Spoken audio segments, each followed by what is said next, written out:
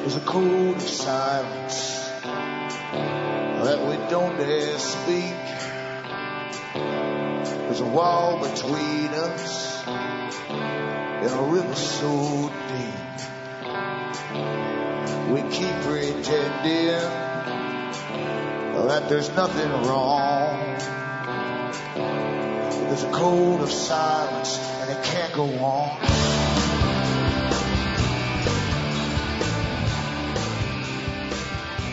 Hi folks, I am Alan Watt and this is Cutting Through the Matrix on August the 18th, 2010. For newcomers, you should look into cuttingthroughthematrix.com and bookmark all the other sites you'll see there, because I do have problems with the com once in a while. So many folk go in at once to download.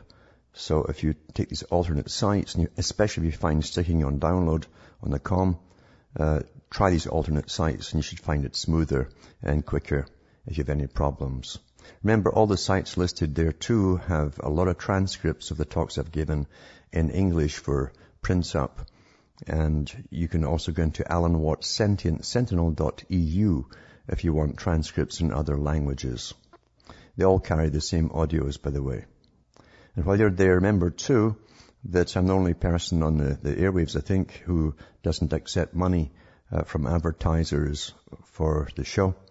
The ads you hear on this show are paid by advertisers directly to RBN. I don't even know them. And that pays for the airtime, that pays for the staff and equipment and the broadcast.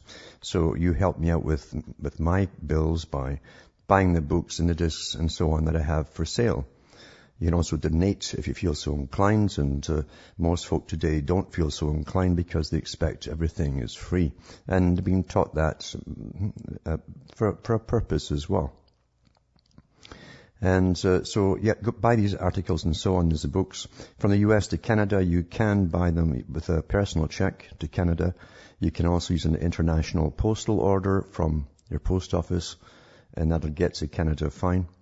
And you can use cash, PayPal to donate or to purchase. Just send the donation from PayPal and a separate email with your name, address, and order, and I will get it out to you very quickly. Same across the rest of the world, same options, cash. You've got Western Union across the rest of the world. It's kind of hefty though for their fee. MoneyGram, which I think is a bit cheaper. You can use PayPal to donate or to purchase. Same idea, just send a separate email after your PayPal donation with your name, address, and order, and I'll get it out to you. And who knows how long this will go on, because as we well know, there's big things afoot right now. You know, whenever you get a silence in the news, when they even run out of almost trivia to give you, there's big things afoot way above them, to bring in the new society. And this is what this is all about, is bringing in the new society. The New World Order is to be done this century, the century of change, where genetically inferior types will be gradually killed off. It's already happening, actually, through sterilization and through Alzheimer's and various things happening to people with the aerial spraying, the injections, the food, and everything else are weaponized. And this is the century where the elites themselves, who get a form of chelation treatment and so on, and antidotes to all the things they give you, they will sail on into the bright, rosy future where there's very few people to stand in their way for anything. That's really what it's about. That's what a century of change is about. And it was planned long before you were born.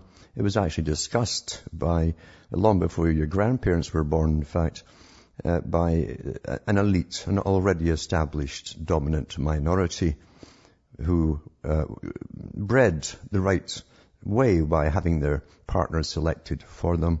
Money marrying money, in a sense, too. From good families, you understand, the blue bloods, as they call themselves, in the US and in Britain and the British Commonwealth countries. So we're really living through an agenda. The hardest part for most folk is to truly get to that conclusion that there is a war on you. They don't really want to believe it. Back with more after these messages.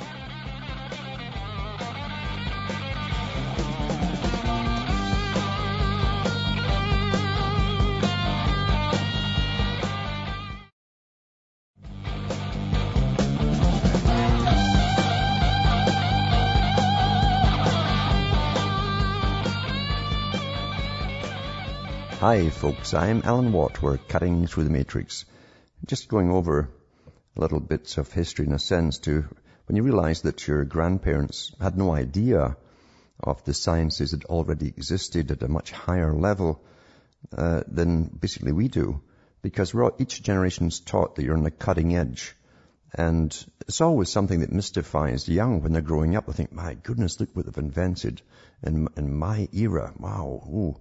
And you get carried away with that illusion and that misconception, which is put out there deliberately so that you truly will never figure out that you're not on the cutting edge after all, and that people long ago had much higher sciences, more advanced than you'd ever dream to know about. Because, you see, science really is part of warfare. And if you were to take the Darwinian theory, which is put out there by those who pre-existed Darwin, in fact Darwin would just belong to the right club, in the right lineage, to get his names out there in the science world. When you really look at them, you'd always known that science is a big part of warfare. Those who have the most advanced sciences generally win the war. And it used to astound me too to wonder why soldiers go off abroad every so often to kill people, and they don't, apart from the fact they don't really care why they're going to kill, the basic propaganda is good enough for them. They're really mercenaries. And it used to astound me when they'd come up with a new rifle and be in the newspapers, a new rifle for the British or the American soldier, and there's a guy standing with a new thing there that's costing probably 10 times as much as the old thing, and it's basically the same type of science that they've had for 1,000 years, where powder blows something, a projectile along a barrel, and hopefully you hit your target. That never made sense to me. I thought, well, with so much progression, why on earth are they still using the same basically obsolete tool? And the reason is to make you think that's the best they've got. That's a cutting edge, something that still puts holes through you. And meanwhile, when they show you the old Flash Gordon shows from the 1920s, they'll still show them sometimes on late night public broadcasting in different places.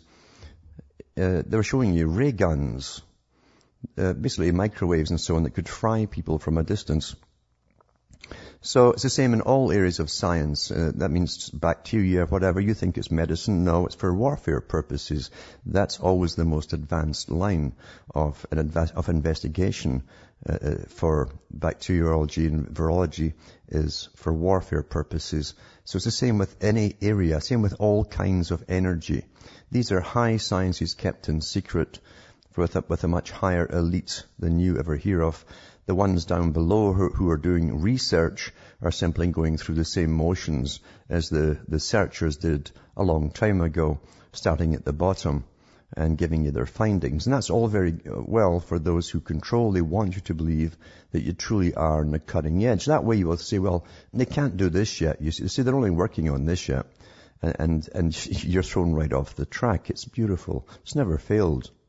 And speaking of gunpowder and projectiles, you got to go into the histories of the Bacon family, like Francis Bacon, someone who belonged again to the right organization, a society in his day, a secret type society. Men love fraternities, and they love secrets too, especially when it's going to benefit you personally and financially. But a predecessor of his was a friar of the Franciscan order back in about the 11th century AD. And he's a guy, a good Catholic Christian, who was a guy who supposedly invented the canon for Britain. And he did all this in a monastery where he used to get reprimanded by the abbot every so often for all these scientific experiments. So you got to wonder on earth, why were they doing this in what you think is monasteries? Or maybe that's the best places to do them, the last places you'd ever think of looking. But anyway, as I say, you constantly astound yourself. You have to keep slapping your face once in a while to remind yourself that whatever is published in the newspaper about anything is obsolete. Whatever they give you as science is obsolete. And I knew as a child that the motor car was given a certain time limit for life, because I thought, well, I've been using the same basic internal combustion engine for an awful long time, and since everything else is progressing much faster, it's pretty obvious to me that cars would be phased out one day. Otherwise, they'd really go to town and find ways to improve the same system, or even use a different system altogether, a better system.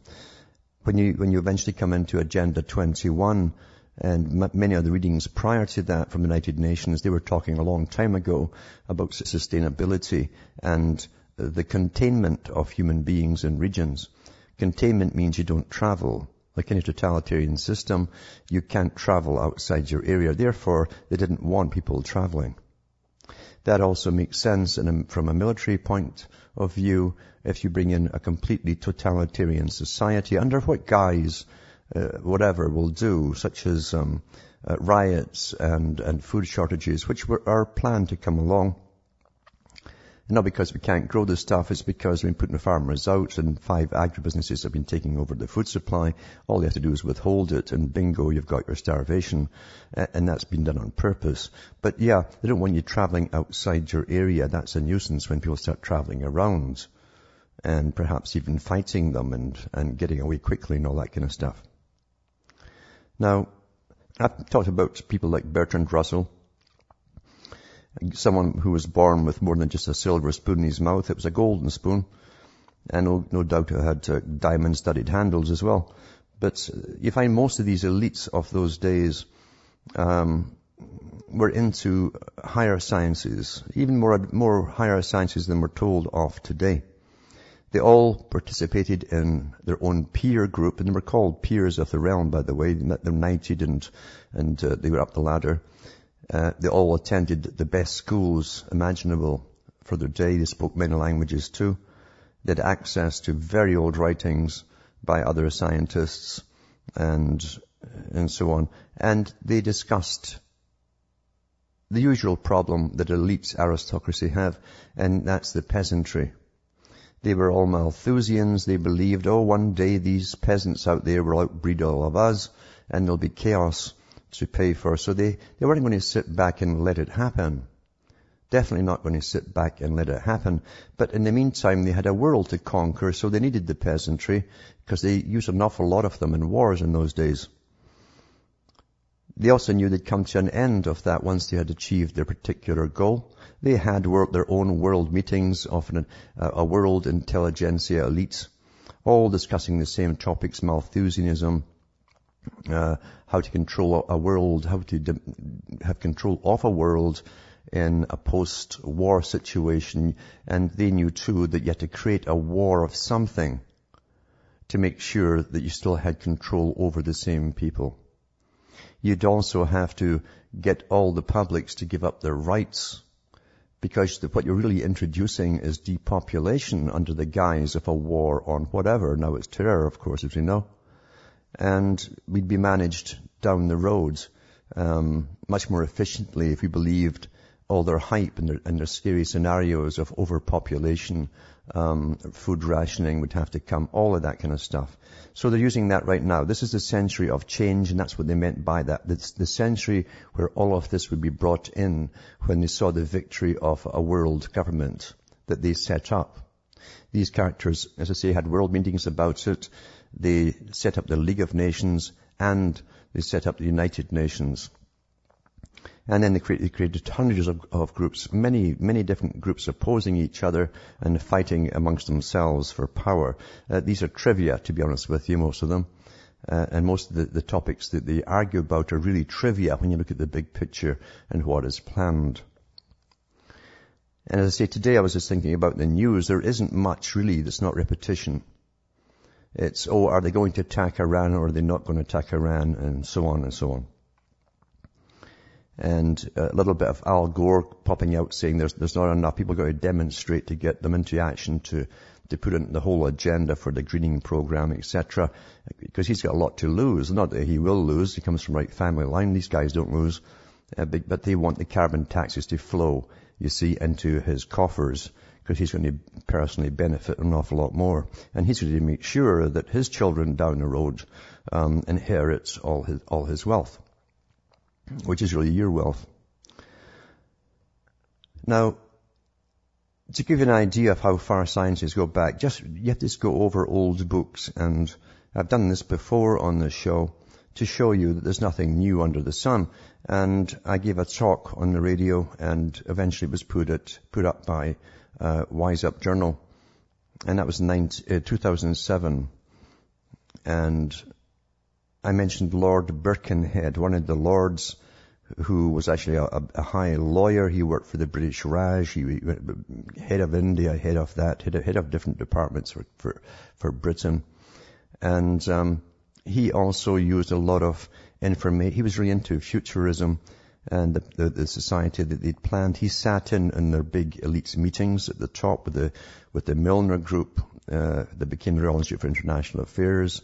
He used a lot of Haldane's documentation on what they planned to bring in. Not something that could happen, but the world they planned to bring in. So this article here is from 2007. I'll read it again here. And it says here, there's nothing new under the sun. Today people are so overwhelmed with the amount of information and disinformation and just sheer data. They don't know what to make of it all. And that's so true. People are remember what they said? They would deluge you with internet until you'd have information overload. And you don't understand, it's all intentional, that there's hundreds of agencies putting out disinformation to overload your brain. Back with more on this topic after these messages.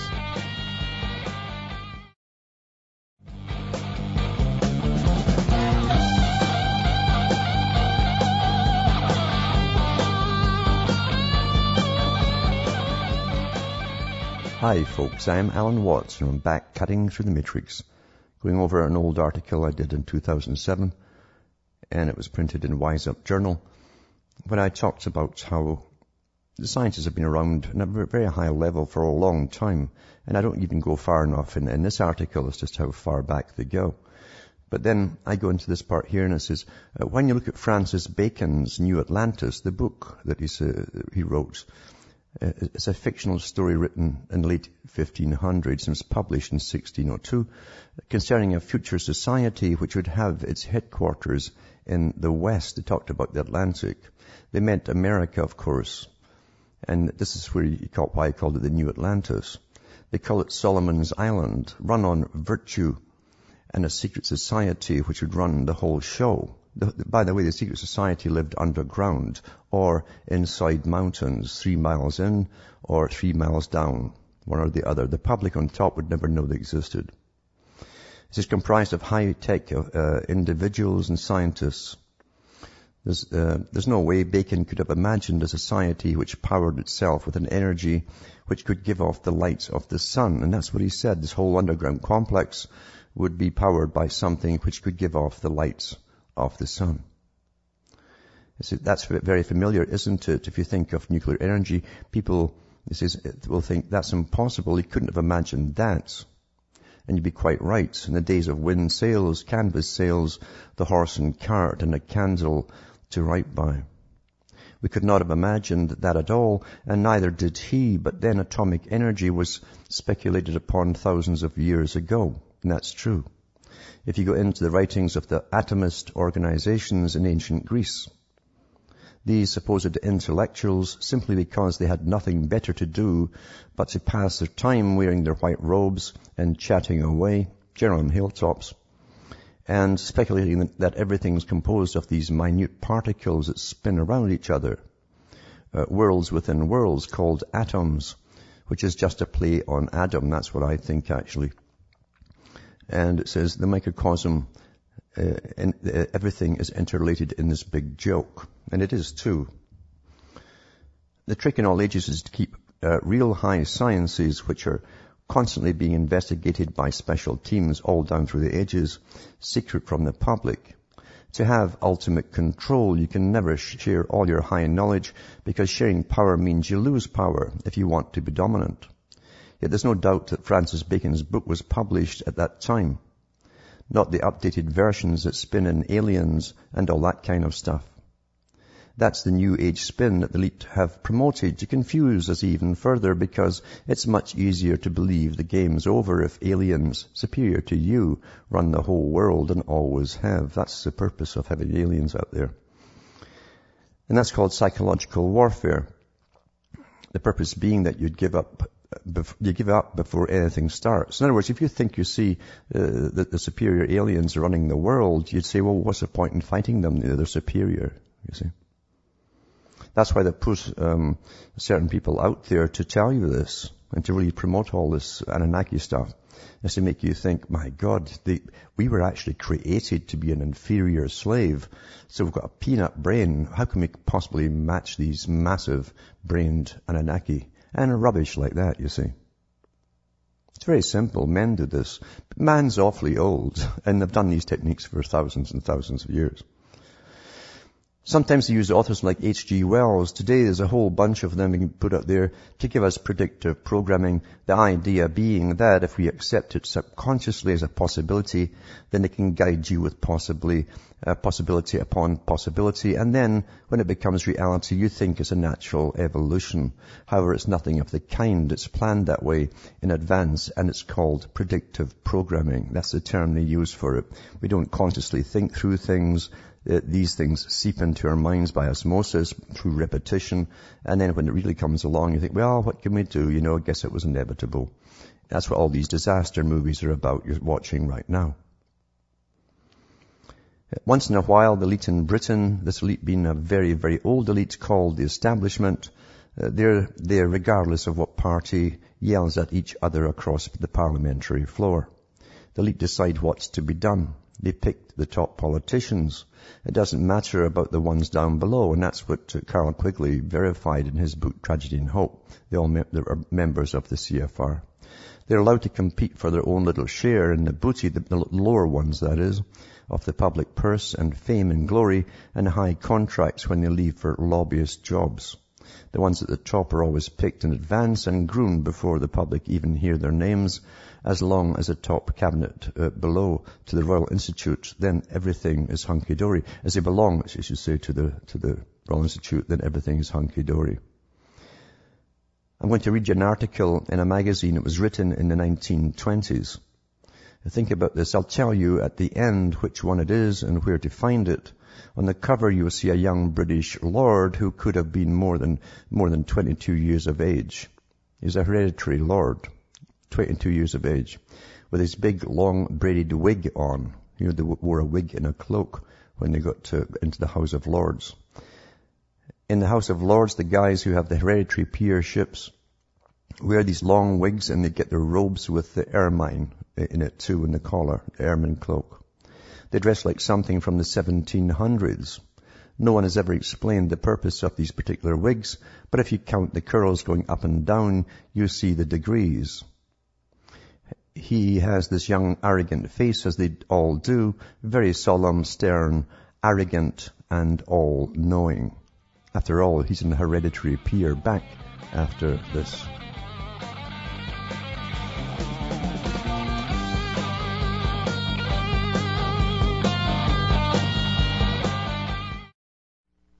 You're listening to the Republic Broadcasting Network, because you can handle the truth.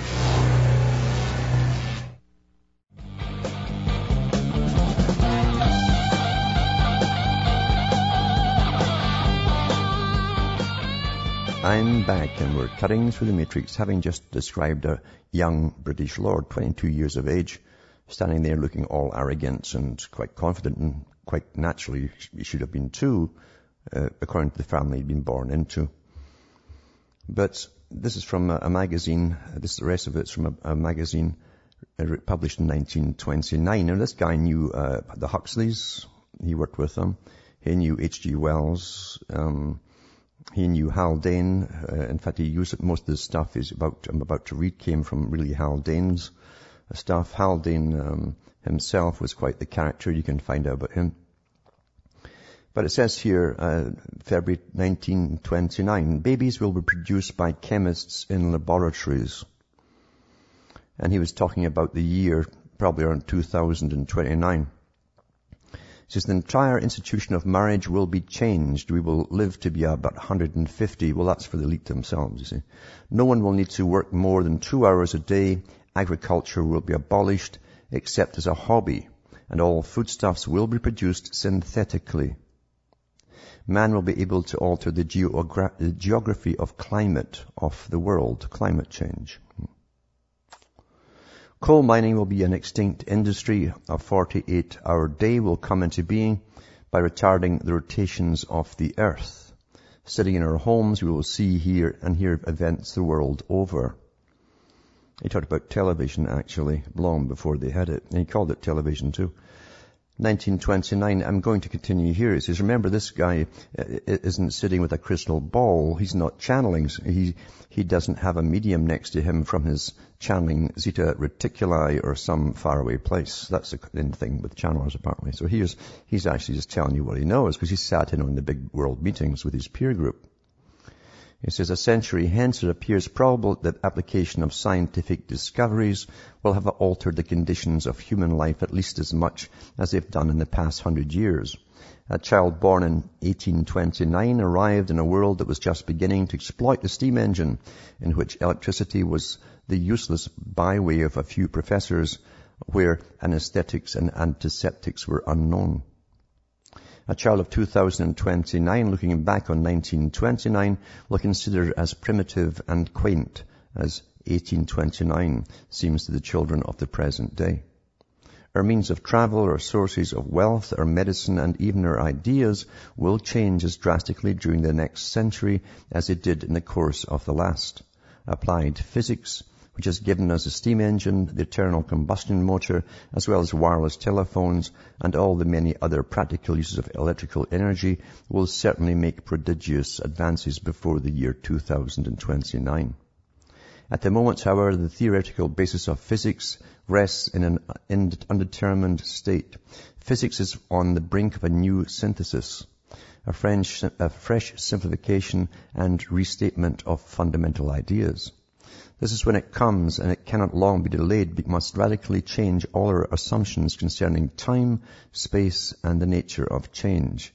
Such a revolution of ideas must be accounted amongst the most important effects of science upon human life in the next century. But it is, of course, very difficult to predict what direction this change of ideas will take. Until now, Newton, who states physical theory, one cannot determine how his restatement will react upon the everyday world. It's easier to prophesy concerning the material changes which will be brought by applied science in the next 100 years. The best scientific opinion believes that before 2029, physicists will have solved the problem of supplying the world with limitless amounts of cheap power. At present, we derive the energy which drives the wheel of industry from coal and oil. Both these substances are won from nature at the expense of much money and vast resources of muscular energy. Nor are their supplies inexhaustible. By means of the most efficient methods, however, a pound of coal can only be made to yield energy of the order of 1 horsepower for 1 hour. Yet locked up in the atoms which constitute a pound of water, there is an amount of energy equivalent to 10 million horsepowers per hour. Atomic atoms, right? 1929. There's no question that this colossal source of energy exists. No question, he says, so they already knew. Yet as physicists do not know how to release it, or having done so, how to make it perform useful work, this problem will be solved before 2029.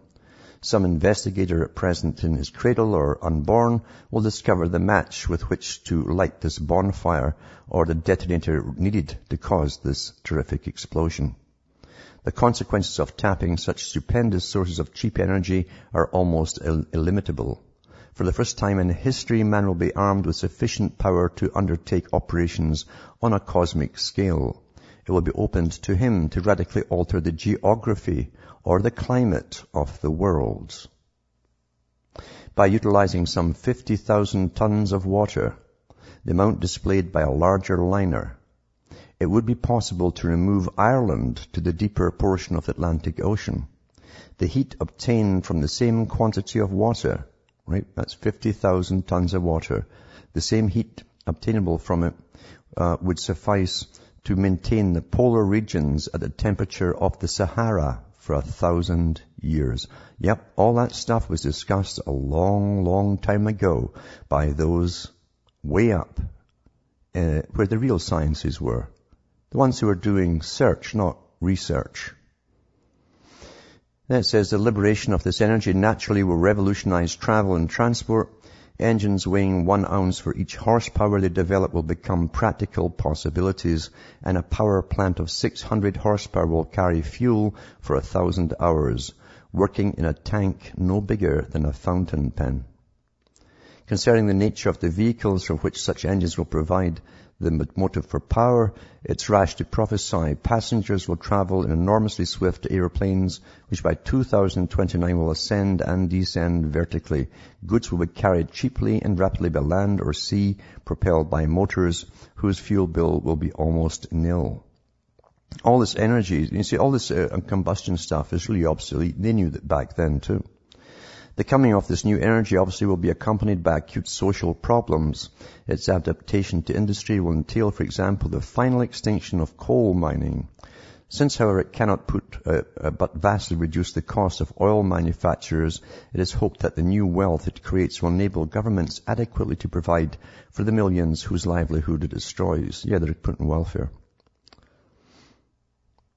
And it goes on to say here, that they could also use the wind and the tide will be forced to yield up their energy.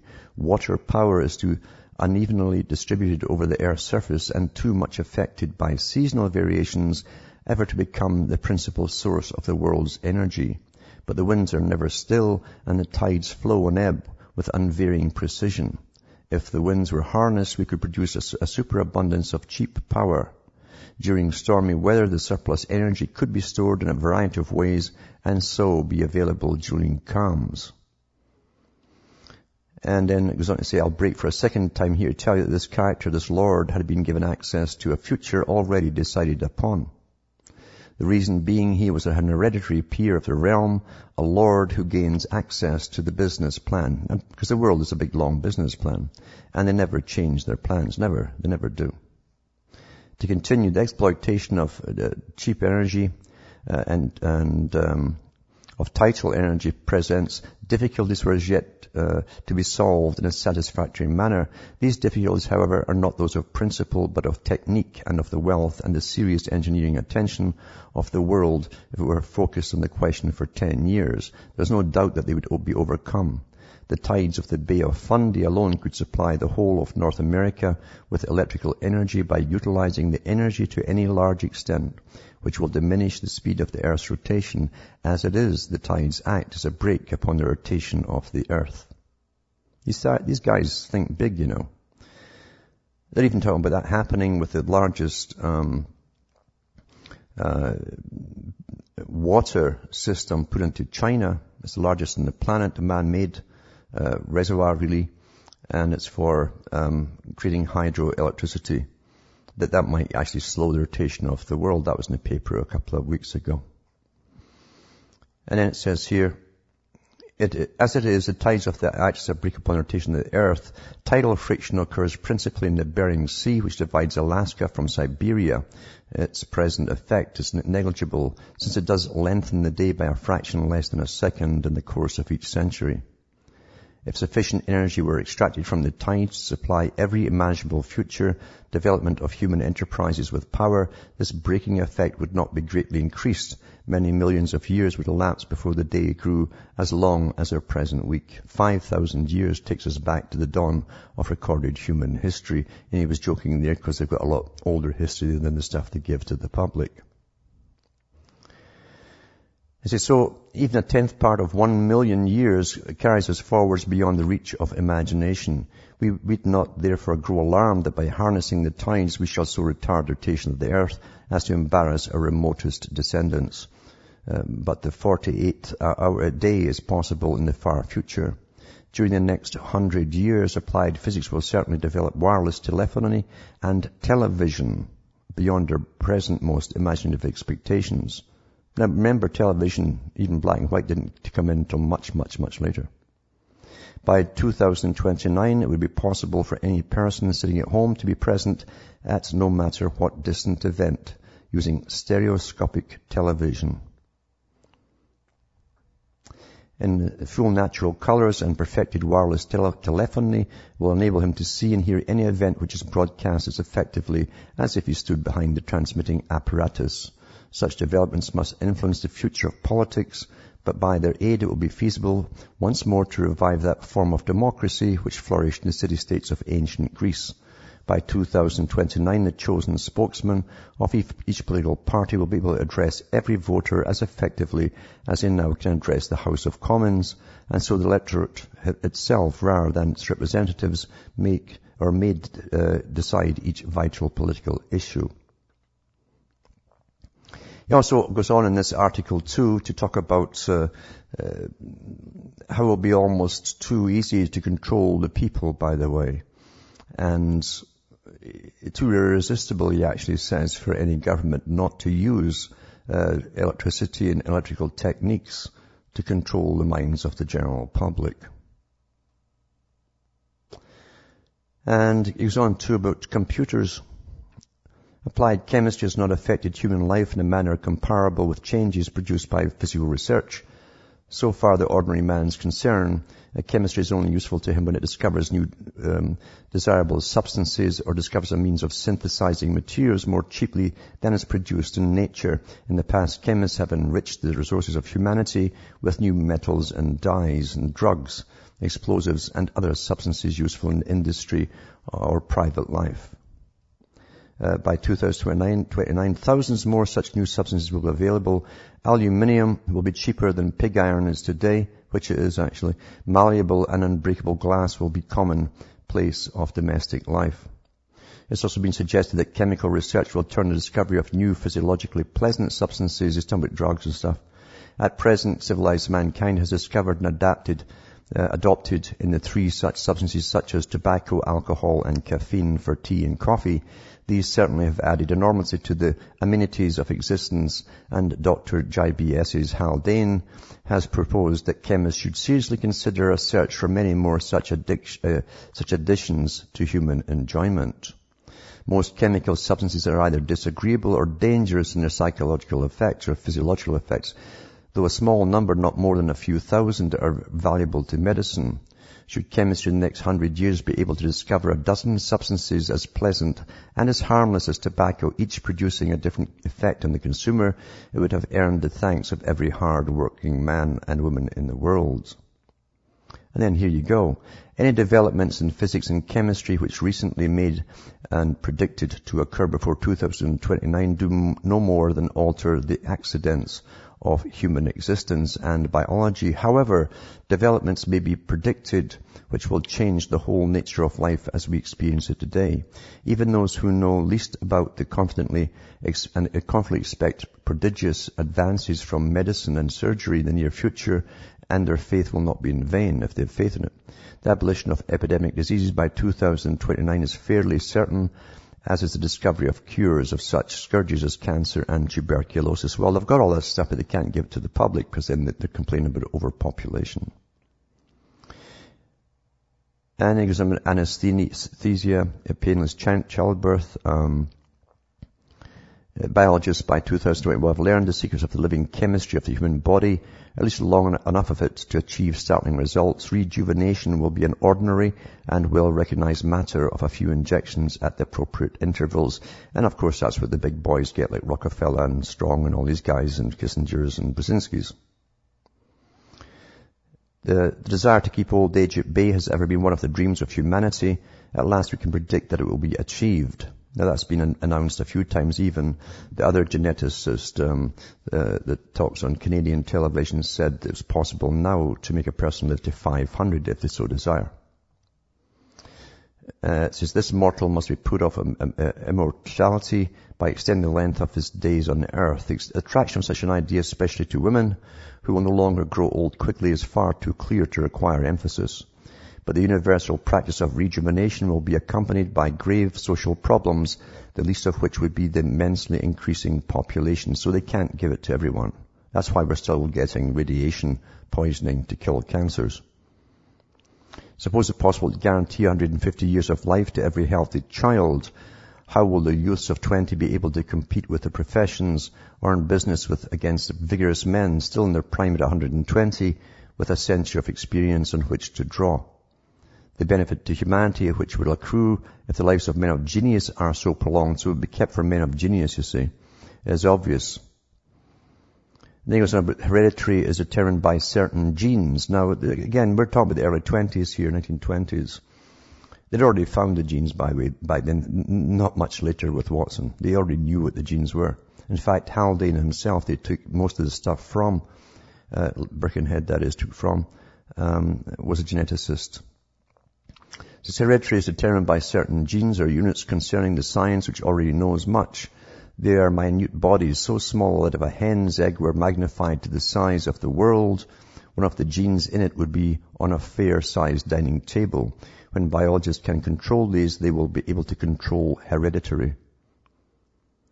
And he talks about how they could get rid basically of undesirable traits and undesirable carriers of those traits as well. He also talks about most probably by 2029, a clever young man will consider his fiancée's hereditary complexion before proposing marriage, so he's into eugenics. And the young women of that day will refuse him because he has inherited a gene from his father which will predispose their children to quarrelsomeness. I'll be back with more just after this break, so hold on.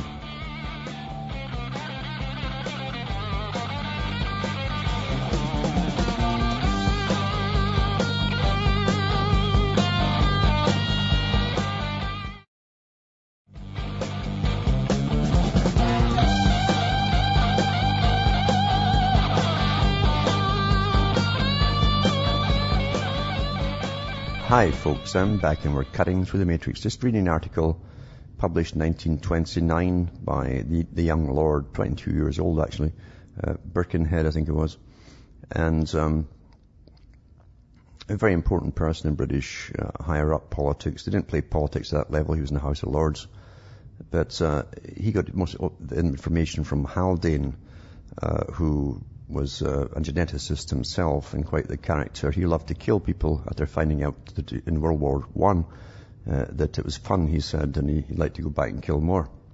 But anyway, they were all eugenicists, and this article continues about intelligent combinations of suitable genes.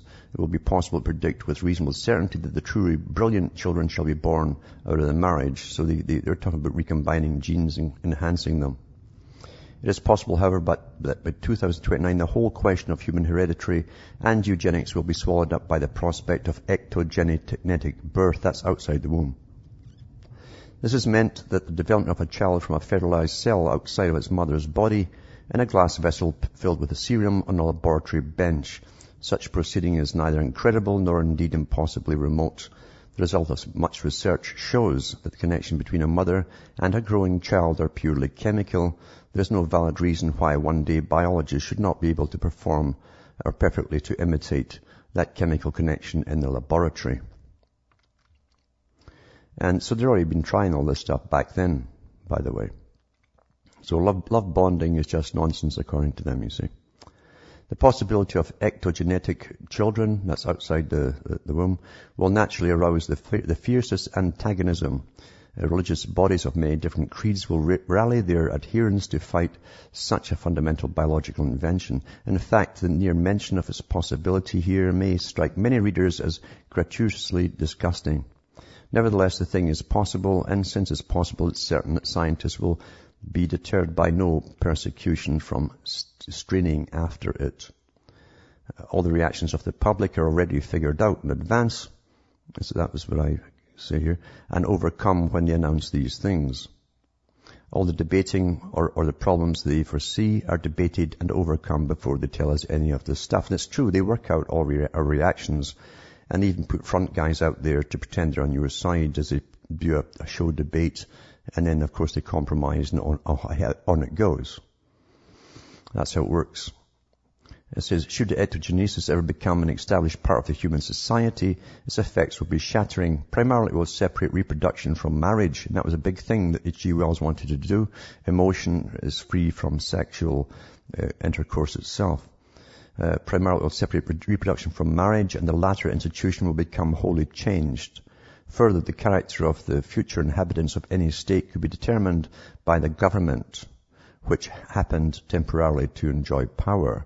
So the government will be in charge of the society, just like Brave New World. That's where Huxley got his idea from, too, the same character with Haldane.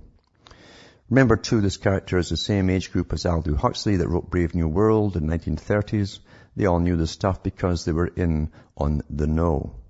All this stuff they're talking about had already been done secretly a long time ago. Further, the character of the future inhabitants of any state could be determined by the government. I'll say again that the characters of the future inhabitants of any state could be determined by the government, which happened temporarily to enjoy power by regulating the choice of ectogenetic parents of the next generation. It says I'll just finish by saying the cabin of the future could breed a nation of industrial dullards. That means morons, folks. Well, from Hamish Mercer from Ontario, Canada, it's good night, and may your God or your gods go with you.